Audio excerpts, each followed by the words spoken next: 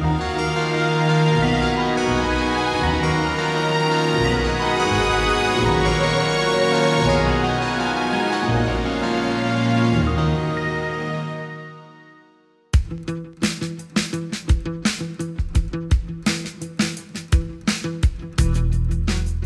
everybody. Today, you will not hear the deep voice and perfect accent of my partner, Toby Cadman, who usually runs this podcast. You will hear an Spanish accent and this cranky voice, because today I have the pleasure and the opportunity to discuss life, discuss work, discuss lawyering, and to have a conversation with my dear partner and head of Guernica 37 International Justice Chambers and co-founder of the Guernica Group, Toby Cadman.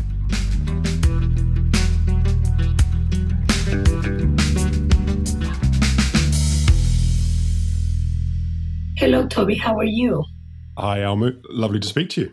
Excellent. Are you ready for these questions and answers joke that we're going to play? With a certain amount of trepidation, yes.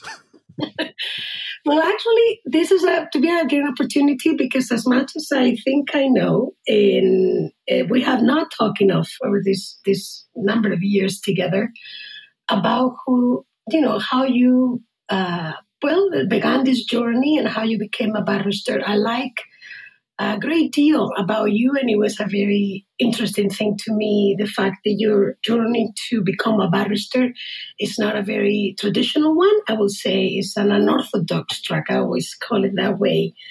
And I think it will be very interesting to hear how this began and when you decided to join this noble profession. Well, I think unorthodox is probably an understatement for how I came to be a barrister. I'm quite often asked to talk about how my long journey to coming to Guernica, and quite a lot of the time I say that I fell into my career. That may be an oversimplification of how I came to be a barrister, but I think it's fair to say that the English bar is generally composed of those that have gone through a public school education, red brick university education, and then almost coming straight to the bar out of university. So for me, it was very different. I had a number of different, I would say, stabs at having a career before I settled on the law. I was a photographer first. I was involved with, actually my father wanted me to be a civil engineer, which I did for a short period of time, but I didn't have a great deal of interest in that.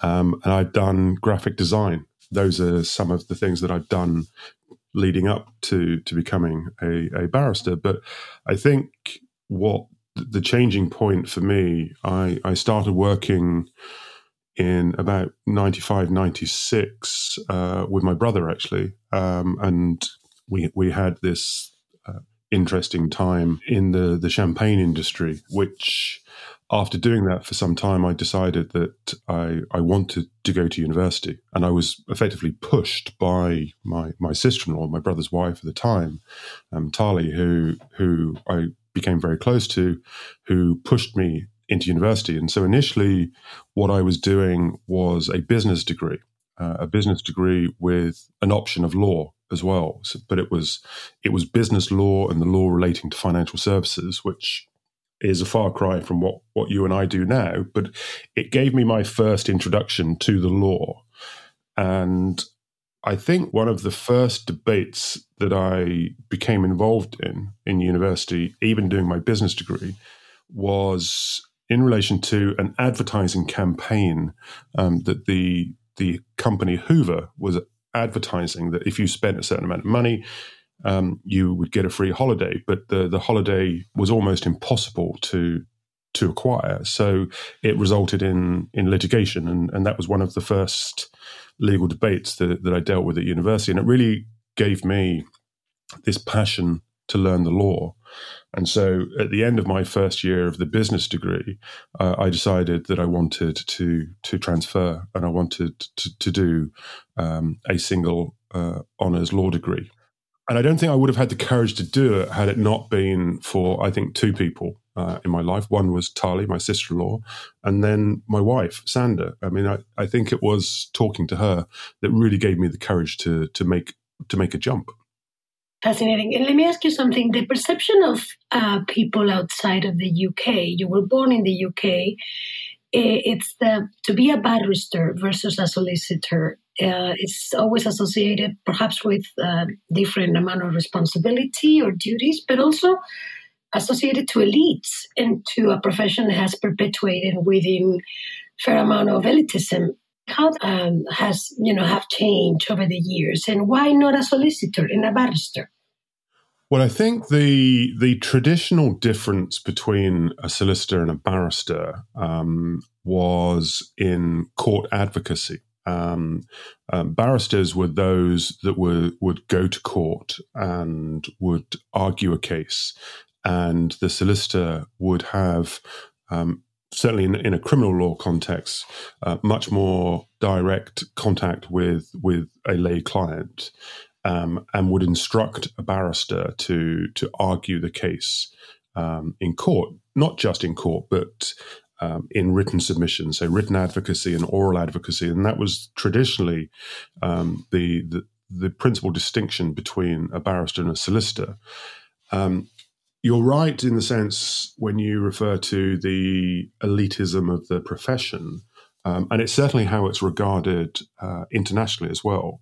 I mean, one of the first things that I found when I first started in an international practice was the way in which solicitors and barristers were regarded internationally was very, very different. And it was almost as though solicitors were looked upon as being on a much lower level than barristers, which of course is not true at all. The two professions are just different. You're dealing with very, very different skills and attributes, but that changed over time, and so you now see solicitors doing much more trial advocacy, and you see barristers dealing with litigation, which was traditionally the role of the solicitor. So, for example, as a barrister, I'm also licensed to conduct litigation, which previously you would never have that. So I think the way in which the two professions are considered has changed over time, but I think the perception, the way it's regarded internationally, is still very much the same. I think people still have very traditional views as to what a solicitor does and what a barrister does, and quite often with some of our international clients, they don't actually know what a solicitor does compared to what a barrister does. So there are difficulties explaining it. There's something else that I believe our audience of this podcast may be of interest, and it's always been a very intriguing thing for me, is that when you think about international law, and I want to ask you more generally why international law of all the fields that you could choose, but also when you think about international human rights law and international criminal law as we know it, and there are very few or almost none country outside of the United Kingdom that has been able to house successfully such expertise in conventional legal venues. I would like to say, with that I mean barrister chambers and even solicitors' chambers or solicitors' offices. That there are a number of them in the United Kingdom. In the United States, which I'm more familiar with, you would have big law firms with financial capability of doing pro bono work and engaging in this way. In most of the world, what you have is just non-profit or public interest associations. However, in the United Kingdom, you do have these barristers' chambers. How is that? And how did that came about? And is it really an honest and even profitable practice, or they are more grays than we perhaps see from the spectator's perspective? I think things are very different now than they've ever been before. I think if you look at the way traditionally that barristers' chambers were established and how they operated is obviously very different than it is today.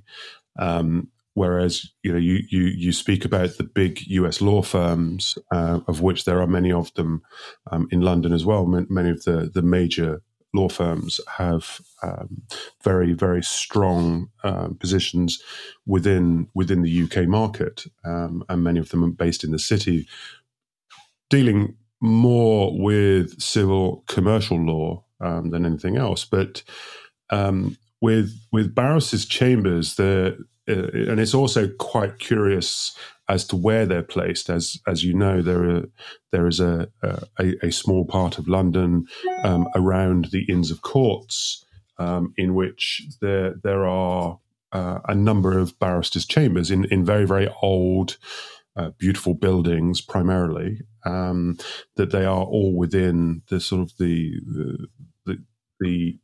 small area of Chancery Lane, Holborn, around the four Inns of Court.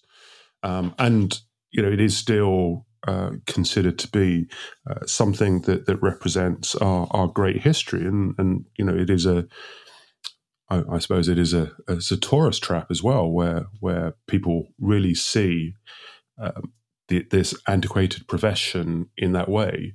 But I think the way that barristers' chambers has evolved over time to compete on an international market, I would say it's primarily due to two areas of law: international criminal law for certain, but also international commercial law and arbitration, which has caused chambers in two very different areas to evolve into much more of an international practice. And certainly from the international criminal law side, the area in which most of our work is conducted, there is this desire for clients at the International Criminal Court, the ad hoc tribunals of Yugoslavia and Rwanda, and more recently with institutions like for Lebanon and Kosovo. There is this strong desire to have British counsel. It is almost as though the way in which the English bar is considered far exceeds any other legal practice around the world. It is considered to be, as you quite rightly said, the elitist profession, the best of the best. And so, it's a matter of pride to be associated with such an honourable and well-respected profession. But I think that the way in which chambers have had to change over time to compete on a global scale and to be able to practice internationally is something that we've seen in the last few years. And certainly it was, I would say, the driving force, and we can obviously get onto it more later, but it was the driving force that pushed me out of the chambers where I used to be at 9 Bedford Row, which was a traditional criminal set of chambers, to come together and set up Guernica, because of the fact that chambers are not set up to deal with international work. And as you said, there is this notion that international human rights practice, for example, is conducted primarily by non-profits, NGOs, whereas chambers and chambers practice such as ours has started to compete more and more for that kind of work. And then that brings me perhaps to the natural next question is, why international law instead of commercial law or international arbitration? Why this small niche of international accountability through criminal law, and not exclusively in international human rights law? There are a number of factors that push me into developing an international practice and heading into international law. And unfortunately, I have to make the confession that it was more through luck than planning. But there are a couple of things that happened. So I finished my law degree in 2000 at the University of Northampton, and then came to London to do what was at that time the bar vocational course at BPP Law School in London. And as part of my training, one of the things I had to do was, or one of the things I was encouraged to do through my Inn of Court was to attend a training weekend, advocacy training weekend at Cumberland Lodge, which is the Royal Lodge that was the patron of my inn, Middle Temple, was the Queen Mother at the time. And so we had this weekend advocacy training course. And on the Saturday night, after we'd been taken through a number of different exercises, I was sitting in the bar having a discussion with two senior practitioners, one who's now a Queen's Counsel and is very active in advocacy training, and another who's now a circuit judge, and exchanging war stories. The barrister at that time, who's now a judge, introduced me to her husband, who was prosecuting in one of the international tribunals. And she recommended that I get involved with international work. And I thought it sounded so exciting, so far away from what I envisaged my career to be, that I thought, actually, I really do want to do this. And so I was all set to go to East Timor, until my wife told me that that was not really going to happen. And my wife, being from Bosnia, made it clear that if I was going to be going to any post-war country, I would be going to her post-war country. And so I think the next incidental situation that presented itself was being on holiday in Bosnia just after I'd got married, sort of meeting my in-laws for the first time, that I realized that Bosnia was a wonderful country, and I realized it was important for my wife to spend time there, having been forced to flee when she was 16 years old. So we were trying to find a way to go and spend a bit of time there, and then I was offered a job, and I was offered a job as a human rights lawyer through one of our friends who was a human rights lawyer there at this court, the Bosnian Human Rights Chamber. Each Bosnian lawyer partnered with an international lawyer, and so I was asked to apply for a vacant post, and miraculously I got the job. What year was this? This was end of 2001. So I then moved to Bosnia in early 2002 with no funding, taking a huge chance. I didn't come from a wealthy background. I didn't have huge financial support behind me, but I thought that this was an incredible opportunity. So I decided to do a 3-month secondment effectively with this court to gain some experience. And actually the 3 months ended up being 8 years.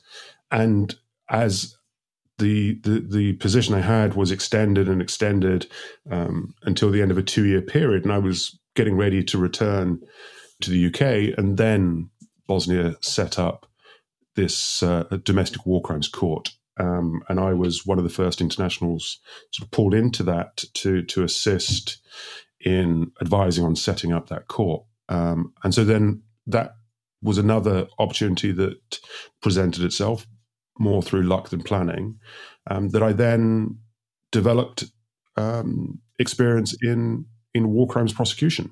And so after spending the next 6-7 years there, I then decided that it was time to come home to England.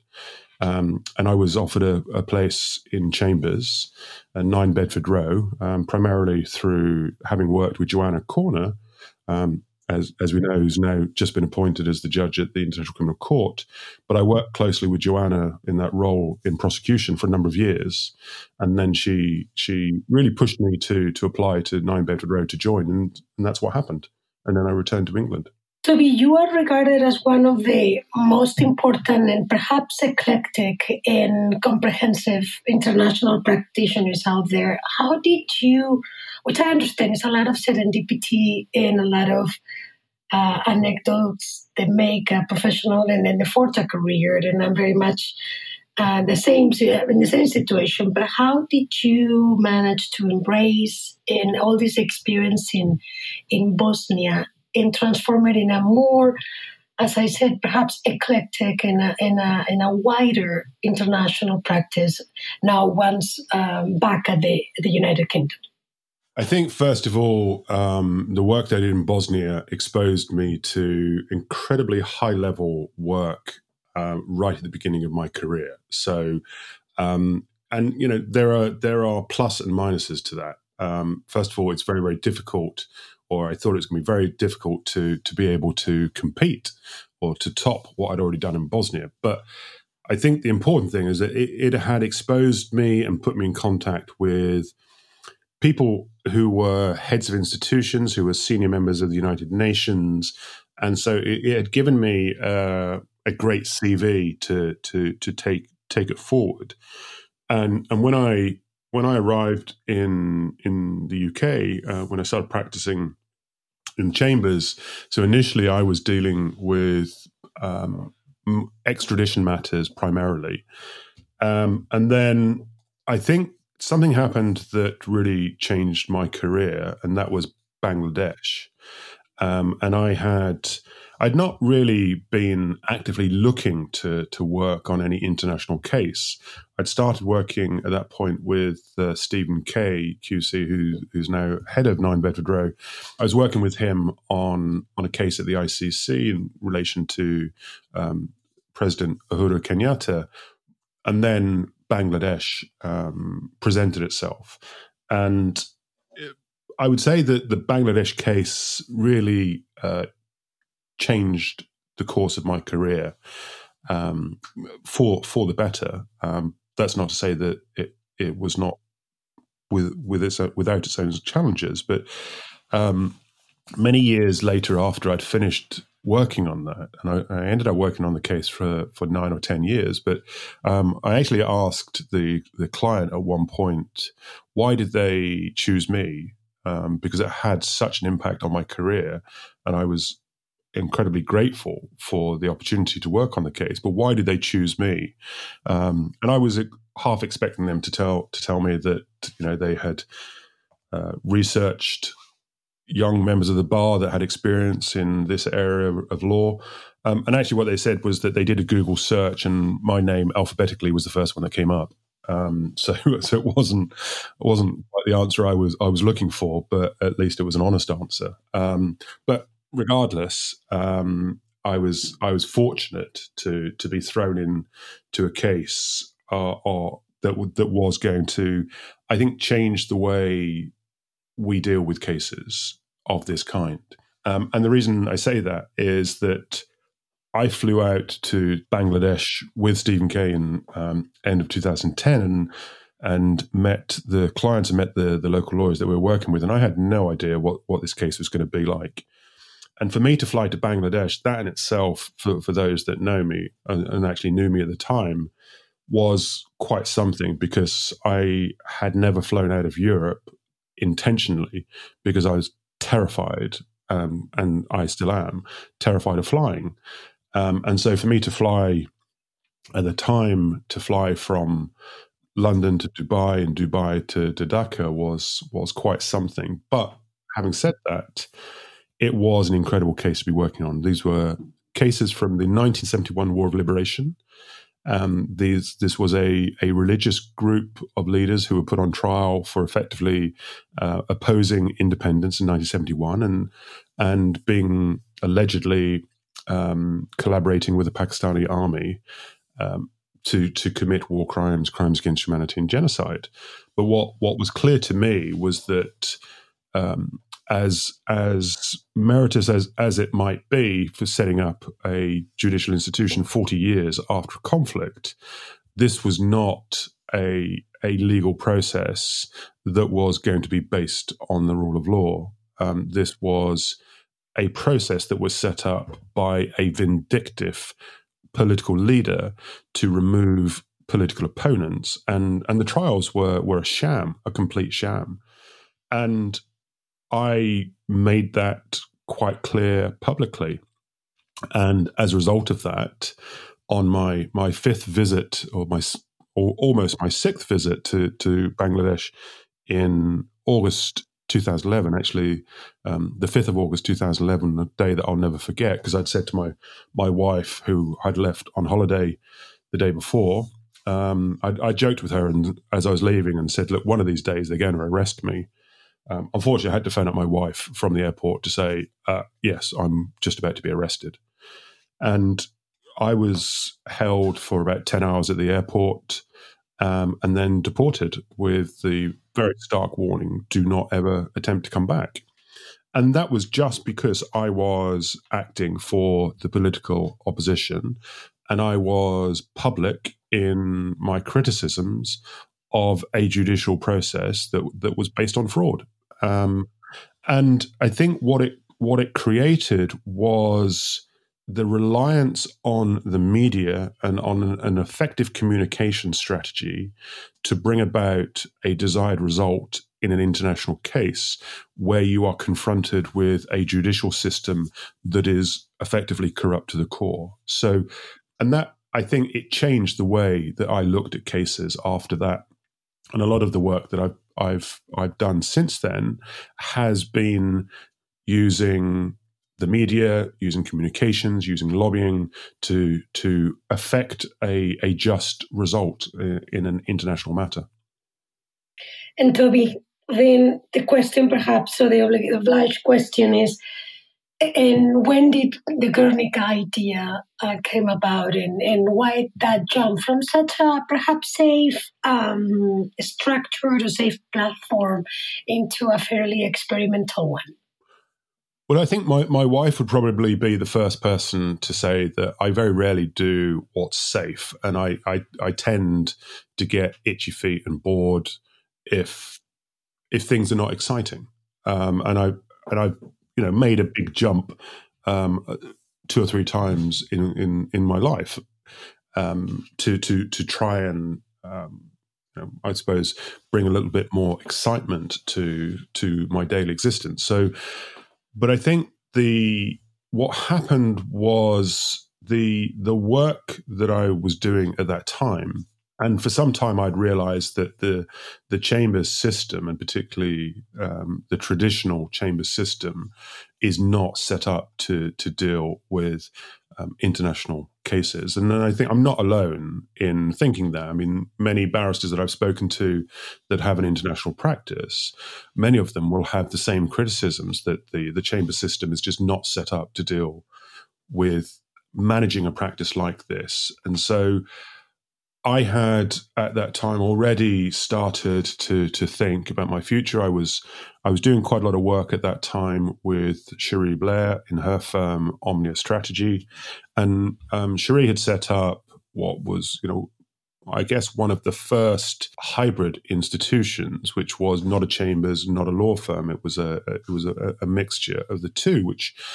they were just starting to emerge, I think, at the time that Cherie had this idea to set that up. And so I was doing a lot of work with them and also doing the work in Chambers, but also doing some of the lobbying communications work. And then I happened to meet someone who changed everything, I think. And that was you, I guess. So I think at that time I was working on a Syrian case and you were also working on a Syrian case. And one of our mutual contacts suggested that we speak. And so I remember that we didn't necessarily hit it off immediately. And I think we were both protective of our own positions. But I think once we realized that there was so much in common, and I think we had a shared vision on how to do things, I think we became closer and closer until I think we both admitted to ourselves as well as to each other that we were not happy where we were and we wanted to do something different. And I think it was when you invited me to San Francisco, when you were still at the Center for Justice and Accountability, when I was asked to present the award to Navid Pillay. I think that was sort of one of the first times, or that was the defining point for me, that I really wanted to work with you and build something with you, because I thought we had that shared vision. And that was when I guess the idea really, really started for Guernica. And for our, sorry that I interrupted, but which I do often, so I think that the people should see us in a in the real mood. Absolutely. So for our unorthodox audience that I think this podcast has, and I know that they're from many fields. And what is Guernica? Can you explain Guernica? I don't think I've ever heard you explaining Guernica. I get to explain it every other time, but I haven't heard you explaining Guernica. Well, look, I think Guernica is, I think as we always describe it, it is an innovative approach to justice. It's taking the best components of what is a barrister's chambers and what is a non-profit and fusing them together to effectively address inequality, to address accountability, and to address justice. And I think for me, what Guernica represents and why I'm so proud to have started this with you is that it fuses what is the traditional barristers' chambers with an international practice that is ordinarily limited to non-profit human rights NGOs. And I think it's probably the only chambers that is dedicated exclusively to international work. And it is certainly the only chambers that I'm aware of that has a non-profit side closely connected to it. And I think what that gives us is an opportunity to do traditional legal work, but also to focus on development work in post-conflict situations. And one of the things that struck me when I was in a traditional set of chambers is that the work that I really, really wanted to do, I couldn't do because it was all pro bono. And it was very, very difficult as being a barrister relatively early on in practice to have an exclusively pro bono or non-profit practice. I appreciate that many of my colleagues who are criminal barristers generally regard having a criminal practice in England and Wales right now is pretty much the same, non-profit pro bono work because of the legal aid situation. But I think the work that really interested me, in which I felt as though I could make a difference, was not work that I was ever going to get paid to do. And so you have to have a source of income, or you have to be incredibly wealthy, which I am not, and I was not. You have to have a financial base in order to be able to do that kind of work and in order to make a difference. And so by fusing the profit with the non-profit, you can actually do that. And you can actually do work that you feel really proud of doing. And so, the work that we've done in Colombia, the work that we've done for Syria, for Libya, in all of these conflict and post-conflict situations is incredibly important, but we wouldn't have the opportunity to do that if we were not set up in this way. And the other thing, which I think is particularly important about Guernica, whether we look at the chambers or the centre, is in its membership. The people that form Guernica is what I think makes Guernica so impressive. And, I think you and I are very, very fortunate in that the people that we are surrounded by and who we work with on a daily basis, whether they are an intern with us for 3 months or some of our younger lawyers who have been with us for years, to the senior lawyers who help guide us and give us advice and support. I mean, these are the very best at what they do. They are hugely dedicated to what they do, and they all share that same passion for truth, justice, and accountability. And I think that's what makes it so important, and that's what makes it such an innovative way of working. I can honestly say that I wake up every day knowing that what I have to do today is not going to be the same as what I did yesterday. And every day presents new challenges. And I think that's what gives me the excitement and the drive to continue, is that we work on so many different situations and we have the support to do that. And as a barrister, you don't have that support. You don't have that expertise. I don't know enough when I start on a situation about the history and the politics of Venezuela. But we have people who do, and that's why I think it's such a good way to work on cases like that. But we also have those that have a completely independent practice as a barrister as well. So I think we have the best of both worlds. I agree. I like to think that we have a formula that guarantees that we can also hold ourselves accountable to the work and never lose sight of what really matters at the end. Maybe talking about victims as being even to reductions, but it is really that you need to impact countries and empower people to be able to change some of the situations that we face. And I do believe that this formula, but obviously, for those who sometimes wonder, is a formula that guarantees, the expertise, the knowledge, and the technical ability to make the changes that are necessary. Absolutely, and I think, one of the interesting questions that quite frequently comes up. So, I was asked this when I was working on Bangladesh, and I've recently been asked that in relation to the work that we do at the Kosovo Specialist Chambers as well. So, the quite often the question is asked, well, if you're striving to represent victims, and this is all about victim representation and improving a system of justice, how can you then represent individuals who are accused of crimes? And the way that I always answer that is particularly with reference to the English legal system, and that our English legal system and our judicial system is so strong because of the independence of the profession, the professionalism of barristers, whether prosecuting or defending. And I think in order to serve the interests of justice, there has to be a rigorous prosecution and defense. Otherwise, that system really serves no purpose. And that was why I got involved with the Bangladesh International Crimes Tribunal, was to really test the system and to ensure that only those persons for which the evidence demonstrated were guilty would be convicted, and convicted according to the evidence. Unfortunately, it was an entirely loaded system, and so we were never going to succeed.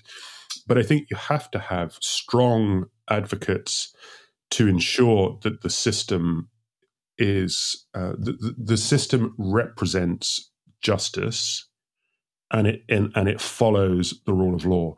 Otherwise, as I say, it serves no purpose whatsoever.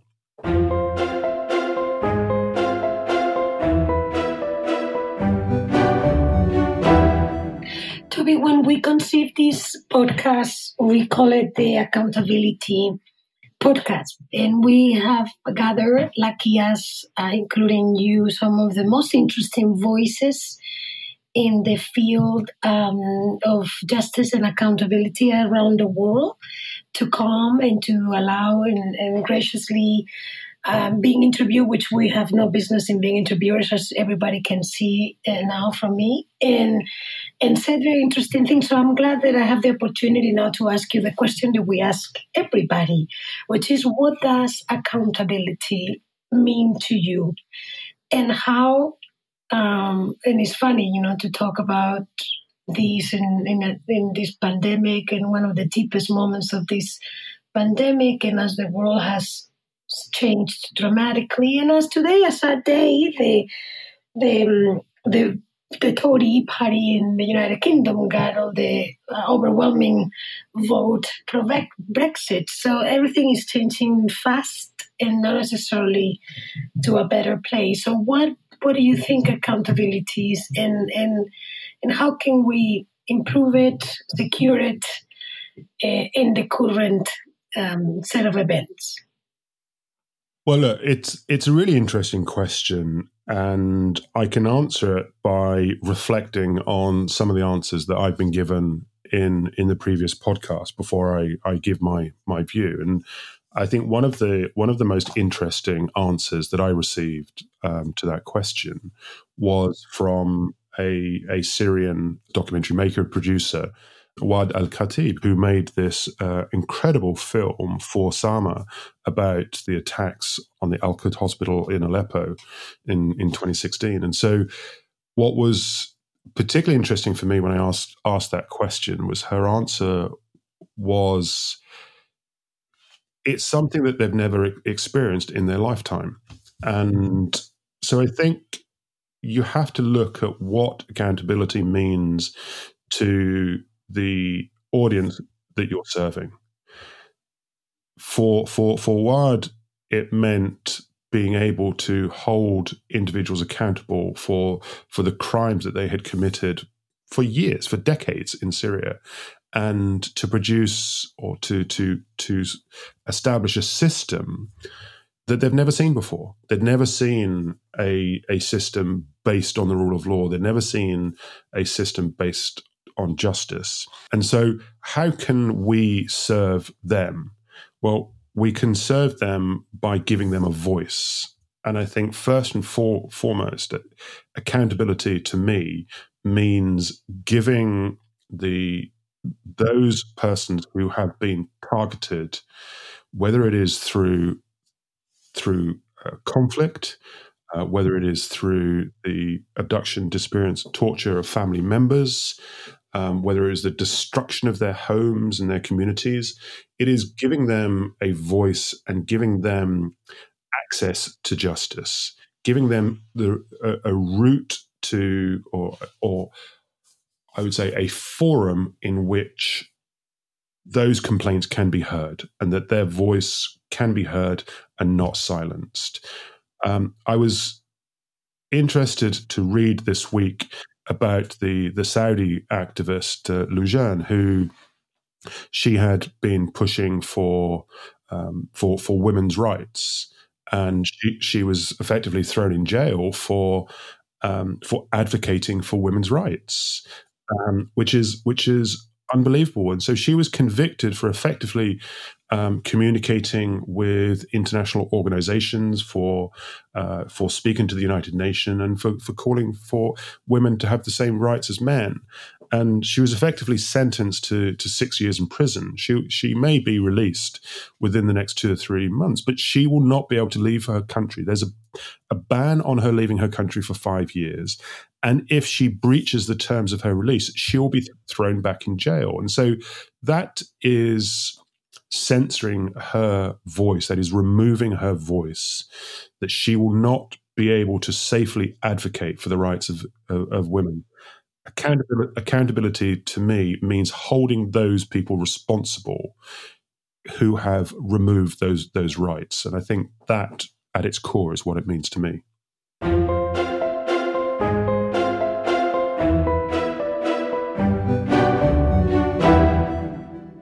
And my last question, and maybe perhaps the most personal, I know for, how thankful I am that we came together and that we put together this experiment. Is now 4 years old, and we have, like you say, an extraordinary team that makes our days easier and our project real every day. So whom are you thankful to, and who would you like, you think that is really the cause of you being here and now and doing all of this? Well, look, I think the list is long of the people that I'm very thankful to. One of the things that I've said recently, we've received at Guernica hundreds of requests for advice to people on how to succeed in an international practice, how to build an international practice, how to have the strength and the courage to make such decisions, to pursue a career such as this. And the way that I've always said this or answered this is that I would not be where I am now had it not been for the opportunities that I've been given by a number of people. And, there are, I think, a number of people that have enabled me to succeed in what I do.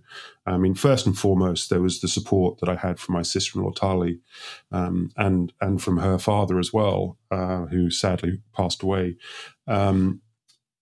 to give me the support and the financial backing in order to study law.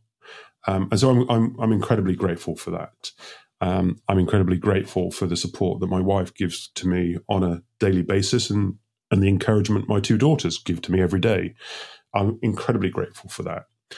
I'm always thankful to Joanna Corner for what she has given me and the support that she has given me.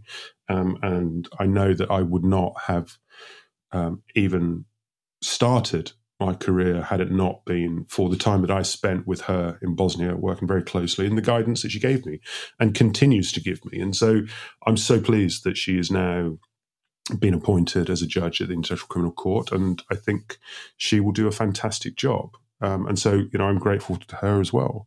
And then, sort of more closer to home or at Guernica, I think the two most important people for me who I speak to every single day is you and Carl. I think without the two of you, I would not be able to do what we have to do every day. And I hope that I give you encouragement in the same way that you give me encouragement and have given me the passion to.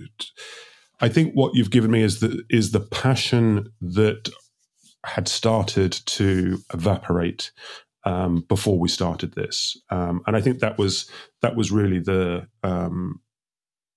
fear that I had that I was losing interest and losing passion. So I think I'm thankful for you for that. And Carl is somebody who I've known since university. Carl was one of the first people I met at university, and somebody who I've worked with closely ever since. And the only time that Carl and I didn't work together or study together was the years I was in Bosnia.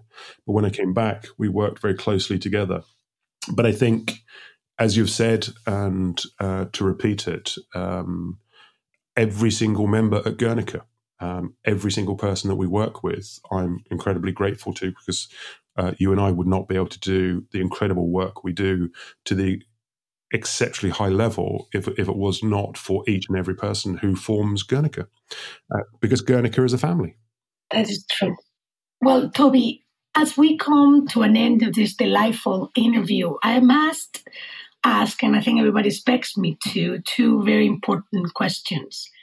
And, we lawyers usually become lawyers having followed some people that we emulate or some people that we admire. And at the same time, we spend hours and hours and hours drafting and reading. And I wanted to ask you, as I think we all do, I will confess, just to break the ice, I will confess that when I draft, if I'm drafting in English, I will always almost unquestionably be listening to the Smiths. And when I'm drafting in Spanish, I will almost always will be listening to Joaquin Sabina. So my question to you is, when you draft and when you have those long days just to read or edit, what music do you listen? I have a series of songs that I listen to whenever I'm writing, whenever I'm by myself, a playlist of songs on my phone. And it's invariably a mixture of Rolling Stones, Otis Redding, the Beatles. But I think that there are two particular songs by the Stones that I listen to obsessively.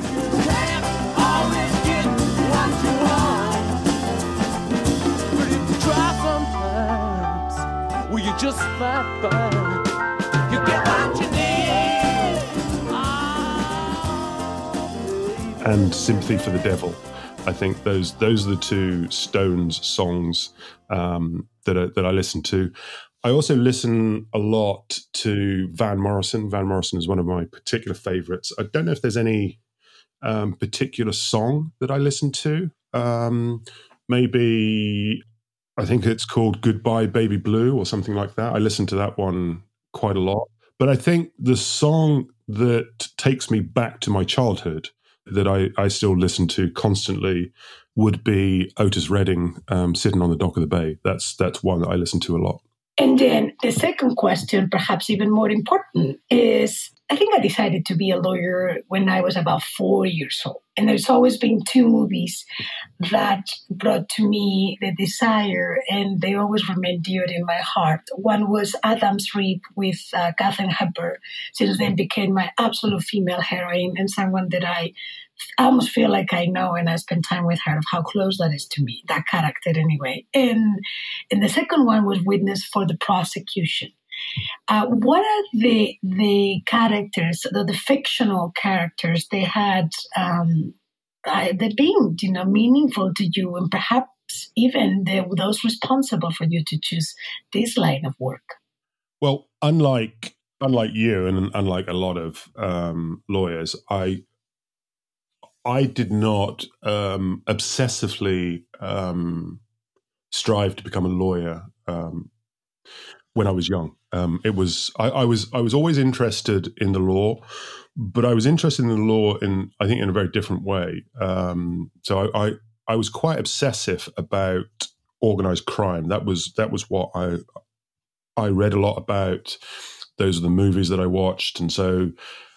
But I think the character that compelled me to wanting to do what I do. I mean, as far as I'm concerned, there is only one fictional legal character worth talking about, and that's Horace Rumpole. No other character is worth talking about. Every summer, I go on holiday with my family to Croatia, and we have this little bar where I will sit and have a coffee and a glass of rakia, and I will read a book. And they laugh at me because I read the same book every year. And it is basically Horace Rumpole. And I read a combination of different stories of Horace Rumpole, but mostly the Penge Bungalow murders. I mean, that's Horace Rumpole is what I read every summer. I don't sort of want to see myself immortalized as a fat, aging, bald man who smokes cigars, but I think it is the passion for the law, the passion for fighting for your client, whoever your client might be. I think that's what Horace Rumpole represents, and I think that's what any true barrister represents. Thank you very much, sir, for sharing your story. I think it was time for everybody to hear it. And it is my private pleasure to explore some of the Spanish passion into an English barrister. So for that, thank you very much, Mr. Cadman. And thank you for dragging it out of me.